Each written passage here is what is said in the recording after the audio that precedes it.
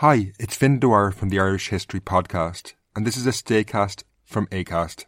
Please follow the government's advice right now, which is currently to stay at home where possible. While you're staying at home, I would recommend another great show that's worth checking out. It's Unexplained by Richard MacLean Smith. It's a beautifully produced and gripping show that looks at unusual and sometimes unnerving occurrences from the past and present. It's perfect escapism. Check out Unexplained on the Acast app or wherever you get podcasts.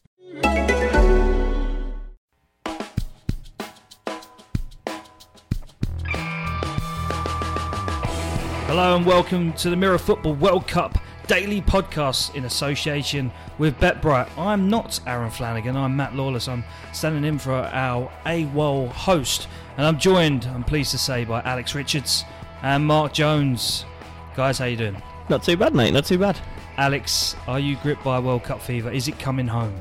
Oh, I don't feel too warm yet, but I'm pretty getting there. I'm not sure about it coming home. I mean, it's Panama after all, but I'm excited.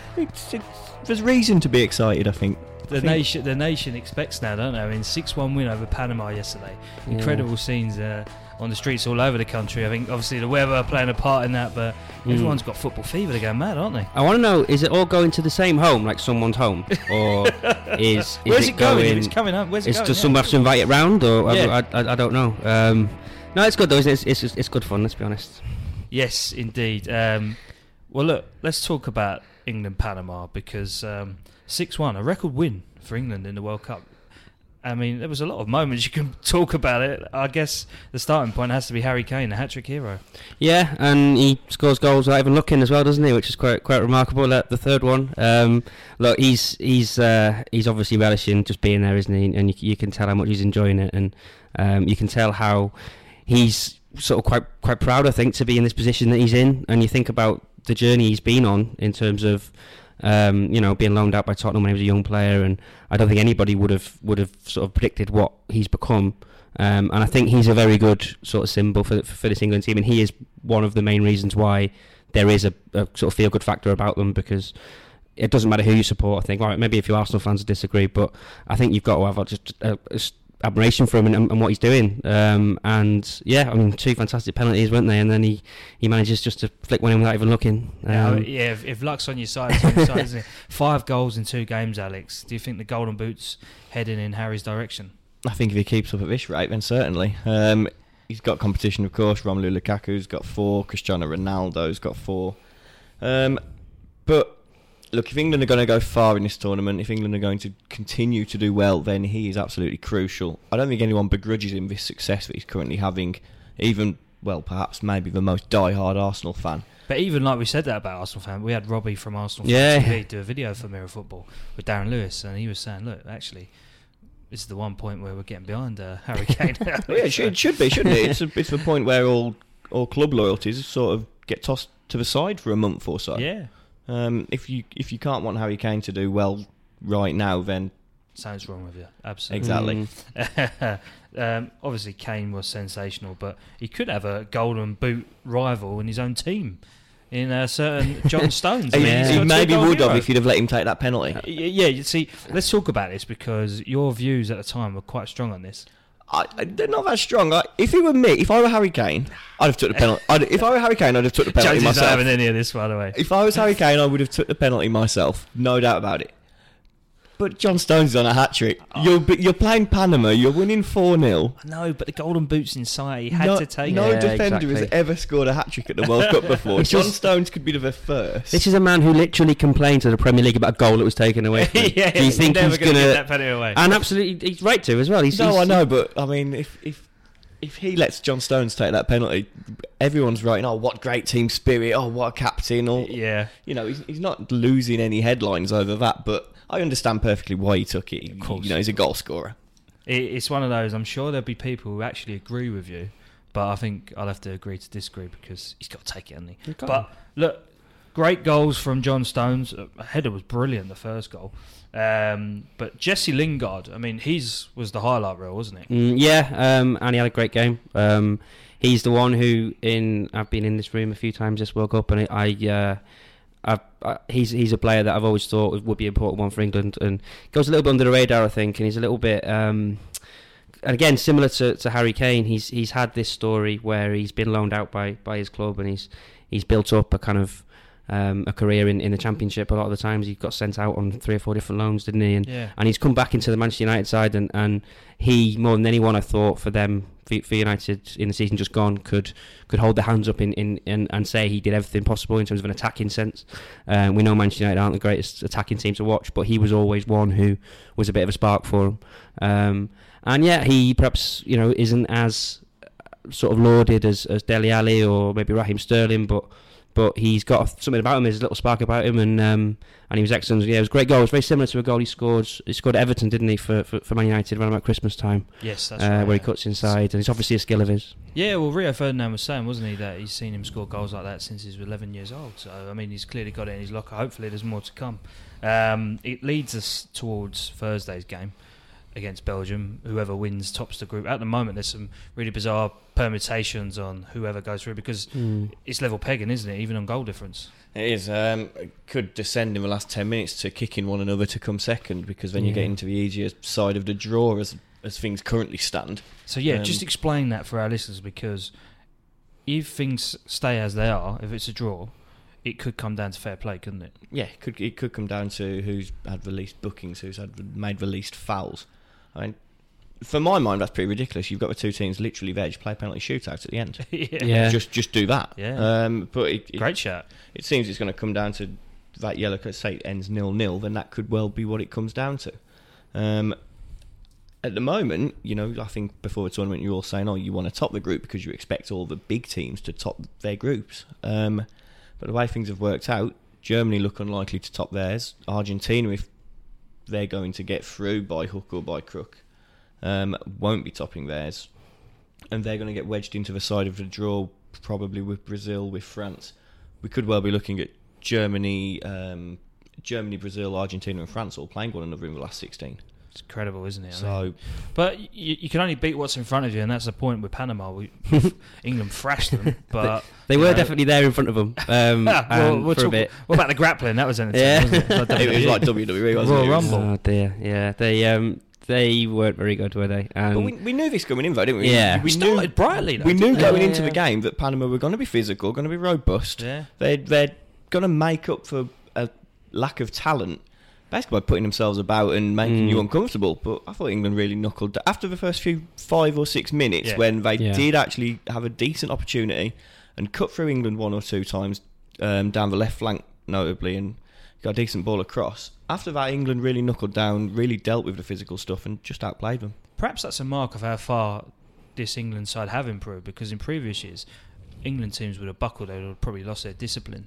So it's great to see that Southgate's side have clearly, as you said, they've expected that coming into the game and they've dealt with it in a professional manner and an emphatic manner. I think it helps that you had the number of players that have kind of done the lower league circuit, if you will. Harry Maguire, of course, has played in League One of the Championship. Kieran Trippier's played in the Championship. Lingard's been on loan at numerous places. Harry Kane, of course. So they've kind of had not the easy road. So they were very well aware of what was to come. It's great. Well, look, feel-good factor for England ahead of Thursday's game against Belgium. But the group stages come towards an end, starting today with Group A and Group B, should I say, both concluding. Now, Group A is, it's a foregone conclusion, isn't it? It doesn't really matter. It's Uruguay versus Russia at 3:00. And, both teams are through. Yeah, they're both through in very different ways. Uruguay, obviously, very solid and not the most exciting team in the world to watch. Gritty. Yeah. Never has a team been more gritty than this Uruguay Which I quite team. like, to be honest. I quite like that sort of hardness. No, I quite like, they're a bit horrible, aren't they? And it's quite... the World Cup needs teams like that. The thing which would make them a bit better going forward is if Luis Suarez upped his game. But and then obviously Russia have been free flowing, free scoring. Imagine how good Uruguay would be if Lionel Messi played for them. And he didn't have to deal with Argentina. He's not allowed to do that. I know he's not, but just think. Can they not loan him? No. And then obviously Russia have been very different. They've been entertaining. They've been good. Yeah, they surprised me. Yeah. So Again, whether or not... I think they're surprised their own press as think well. they have, I think their own press were saying this is the worst Russian team we've ever seen for all the competition. But I guess maybe in a similar sense to, we're not too sure because England haven't played the strongest of opponents. Then neither of Russia have they. So this will be their first game against a sort of tough, solid team. Uruguay haven't conceded a goal yet, I don't think, have they? So it will be an intriguing one. Russia, I think, will want to finish top of the group for their own tournament to keep that feel-good factor going. If they were to lose this game, then you'd worry about them going into the second round because the momentum wouldn't be there, would it? Whereas Uruguay will just be horrible whoever they play. So I think it's going to be the Spain-Portugal group, isn't it? It's the other one. So I fancy Uruguay to maybe just do a little number on them, to be honest. Well, it's interesting you say that. The odds from BetBright on this game, 2-1. 2-1. 2-1 for a Russia win. I think that's not bad. Odds and 6-4 on the Uruguay win with 2-1 on the draw. I'm interested in what both managers. Do you play your full strength team? Do you play weakened team or what? Well, it's one of those groups where actually it doesn't matter if you finish first or second because whoever you face next round is going to be very, very tough indeed. And we'll talk about that in a second. But just completing Group A is Saudi Arabia versus Egypt. Now, could this be, Jonesy? You mentioned this to me yesterday, but a lot of reports are suggesting that Mo Salah could actually walk away from Egypt. Yeah, it's kind of like the final act of a pretty odd World Cup for him, really. Having had such a wonderful season and it ending in such a harsh way for him, and you say odd, you say odd, I say miserable. Same thing, isn't it? But it's So he as has been quite notable in the media. The Chechen leader has been knocking about in the Egypt camp. A man with a questionable human rights record, shall we say? And I think, obviously, if you're in the Egypt camp and you're looking to generate publicity, you're going to go and seek out Mo Salah because he's the biggest name there. And from what we're reading, from what we've been looking at, I don't think he has taken to that very kindly. Salah, I think he's quite rightly is upset that he's been used perhaps against his will and things he didn't want to be involved in. Sure. You'd like to think it's something that they could sort out after the tournament when it's all died down a bit and they go back into playing friendlies or qualifiers. Probably. It's been a long season for him, hasn't it? I think he's just a bit fed up, to be honest. He's probably just a bit fed up with football right now. Emotionally, surely. And I think he'll want to play in this game, obviously play well, maybe get a goal, and then just go away for a month or so and just forget about football. Well, Liverpool fans will just be hoping he just gets through this game unscathed and then he can have a nice holiday, get back for pre-season. Which he certainly deserves, doesn't he? Let's be honest. And I don't think anybody would have predicted this time last year when he signed for Liverpool that the levels he would have reached. So I think he just needs to play this last game and then he can go somewhere quietly and just go and sit on a beach for a bit and recharge. Absolutely. Well, BetBright are offering 5-6 on an Egypt win. I think that's where the sensible money is for that game. Okay, later today, 7 o'clock, Spain are against Morocco and Iran play Portugal in Group B. The final game's there now. On paper, it looks like it's a formality. The two teams going through, both on 4 points at the minute after their thrilling 3-3 draw at the start of this tournament. Both had the exact same results as well. Exact same results. Very similar to the England-Belgium situation. Very, very similar indeed. But Iran have 3 points from beating Morocco. Surely not, Alex. Surely Iran, Carlos Queiroz, cannot do a number on his native Portugal. I mean, you say surely not, but we've seen this Portugal team before. 2014 crashed out at the group stage. Down the years, even at the Euros, of course, when they didn't win a group game either, got through after 3 draws. Down the years, they've struggled to break down teams who are defensively resolute and then have a decent counter-attacking threat at the other end. Because this Portugal defence, Pepe's 34, 35 now. Jose Font's playing in China and he moves like he's 55. So they can be got at defensively. I think the one thing with Portugal this year, though, is that they have improved that attack. It's not just... He's got the 4 goals so far, but it's not just Ronaldo. They have got creative players, Bernardo Silva, quick players like Gonçalo Guedes, and Bruno Fernandes from Sporting as well, who is very talented, Andre Silva off the bench. So they have options up there, which means that they can break down Iran in a variety of ways. It's just whether they can. They seem to have made it so that Ronaldo has to do less running around the pitch, and his it's what Real Madrid have done. Yeah, save him for that crucial moment when the ball goes in the box. It's just putting in the goal. I thought they were so lucky to beat Morocco 1-0.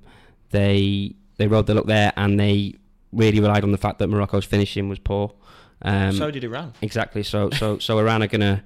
I mean, Iran's only goal was scored by a Moroccan, wasn't it? And they obviously had that one taken away from them against Spain, which was the correct decision. So it's going to be a fascinating one, because I think the longer it stays 0-0, the more you'll see Portugal fretting a little bit, and all it takes is a ball into the box, and maybe the flag doesn't go up this time for Iran, and they get something. It's going to be an interesting game. I have to say that in this group, you can make a case that Morocco have probably been the best side that you've seen so far, because I didn't think Spain were particularly impressive against Iran, and obviously the 3-3 game. Okay, so you probably would say Spain are the best side, because they were brilliant at points in that game. But Morocco really against Portugal played very well. Against Iran in the opener, they looked the best side, but then just that defensive weakness. As well in both of They've been unlucky. They were unlucky, yeah. So maybe on that evidence, perhaps 10-1, the offering from BetBright might not be a bad chat for Morocco to stun Spain. Bit of story, wouldn't it? The worry is scoring goals, isn't it? Yeah. Which they haven't done, and they've got a lot of decent midfielders, but no one up front. The centre forward was really poor. They'd have to rely on maybe a De Gea mistake again or something like that, which you just don't see coming. No. So assuming that Spain and Portugal both safely sail through to the last 16, what would you like to see happen? I mean, who would you like to see Spain play? Is it mean to say I'd like to see them play Russia and absolutely batter them? You can say what you like. Because all right, the Russia team have scored 8 goals and it's been great and all that, but they're not exciting. I don't enjoy watching them. Get rid of them. Yeah, just get rid of him. Yeah, it's been a very nice tournament so far. And I would also, my favourite World Cup. I would also like to see. I'd also like to see Uruguay play Portugal. I was going to say, because that could turn into a proper tetchy, two horrible. Words for you. 2 words: Pepe Suarez. Yes. Who doesn't want that? Oh, God. I mean, there's so much potential to that, isn't there? I mean, it'd be an advertiser's dream. I mean, get your teeth into that. Yeah, exactly. Although Uruguay play Spain, and you've got Suarez, Sergio Ramos. Whichever way you slice it, it's beautiful. Yeah, beautiful. It's music to our ears, and that's why we're loving this World Cup so far. Brilliant. Well, look, I mean, great action to come. What do you think about this World Cup so far? Because I genuinely think this has been the best World Cup I can remember. I think it's been really strange, because I came into it fully expecting that the best teams would ease through to the last 8, because I thought that Germany, Spain, Brazil, not necessarily Argentina because that defence is just dismal, France, that they would all just ease through and be so much better than the rest. That you'd have a couple of good games, like we saw Serbia-Switzerland the other night. Yeah, I always thought that would be a good game because it's one that they both need to win to go through with Brazil. But the way that it's played out, and the way that we've seen Germany lose and then be all but out against Sweden, only for an unbelievable free kick from Toni Kroos. Yeah. The way France, they've won 2 games, but they've really, I think I've said it twice on here, I've been bored by them, and I think they're dismal to watch, far less than the sum of their parts. The way these teams have not really taken a stranglehold on it just makes you think that anybody can win it. We're looking at Croatia as possible dark horses. Very good team, and it's just whether, if you get past their first 11 and they get an injury or suspension, can they cope with it? That's it. I mean, I think for me, I've really enjoyed it as well. I don't know if it's because coming from like a Welsh viewpoint, I really like the underdogs in international football, and there's been so many good underdog stories. Like England. Certainly in terms of potentially winners, but things like the Croatia result, things like Mexico beating Germany, even Switzerland holding Brazil, just little stories like that, and Costa Rica held Brazil for 91 minutes. So those sort of stories, and those are the moments where your big players, which we'll see later on in the tournament, your big players stand up and they produce things when it's needed. You think of Ronaldo, you think of the way Brazil ground out of that game. Neymar was still going, Coutinho was still going. These are the moments that test these players. I'll put Harry Kane in there as well. You want to see the best players doing what they're doing best and what they're best at. And I think this World Cup is a very good platform for that, because there are very good teams, defensive teams, who are, setting up shop and saying to the supposedly better teams, come on then, try and beat us. Yeah. And in some cases they have, in some they haven't, and it's just been exciting to watch, isn't it? It's been fantastic. This is the business end of the tournament, and you can follow it every step of the way with Mirror Football. We've got all the games live on the website, on mobile too, and tablet. So follow with us, and tune in for tomorrow's next instalment of the Mirror Football World Cup Daily Podcast in association with BetBright. And Alex, thank you very much. Jonesy, it's been a pleasure. Welcome. And hopefully we'll find Aaron Flanagan wherever he's hiding, and he'll be back for the next podcast. So thanks for having us, and have a great day.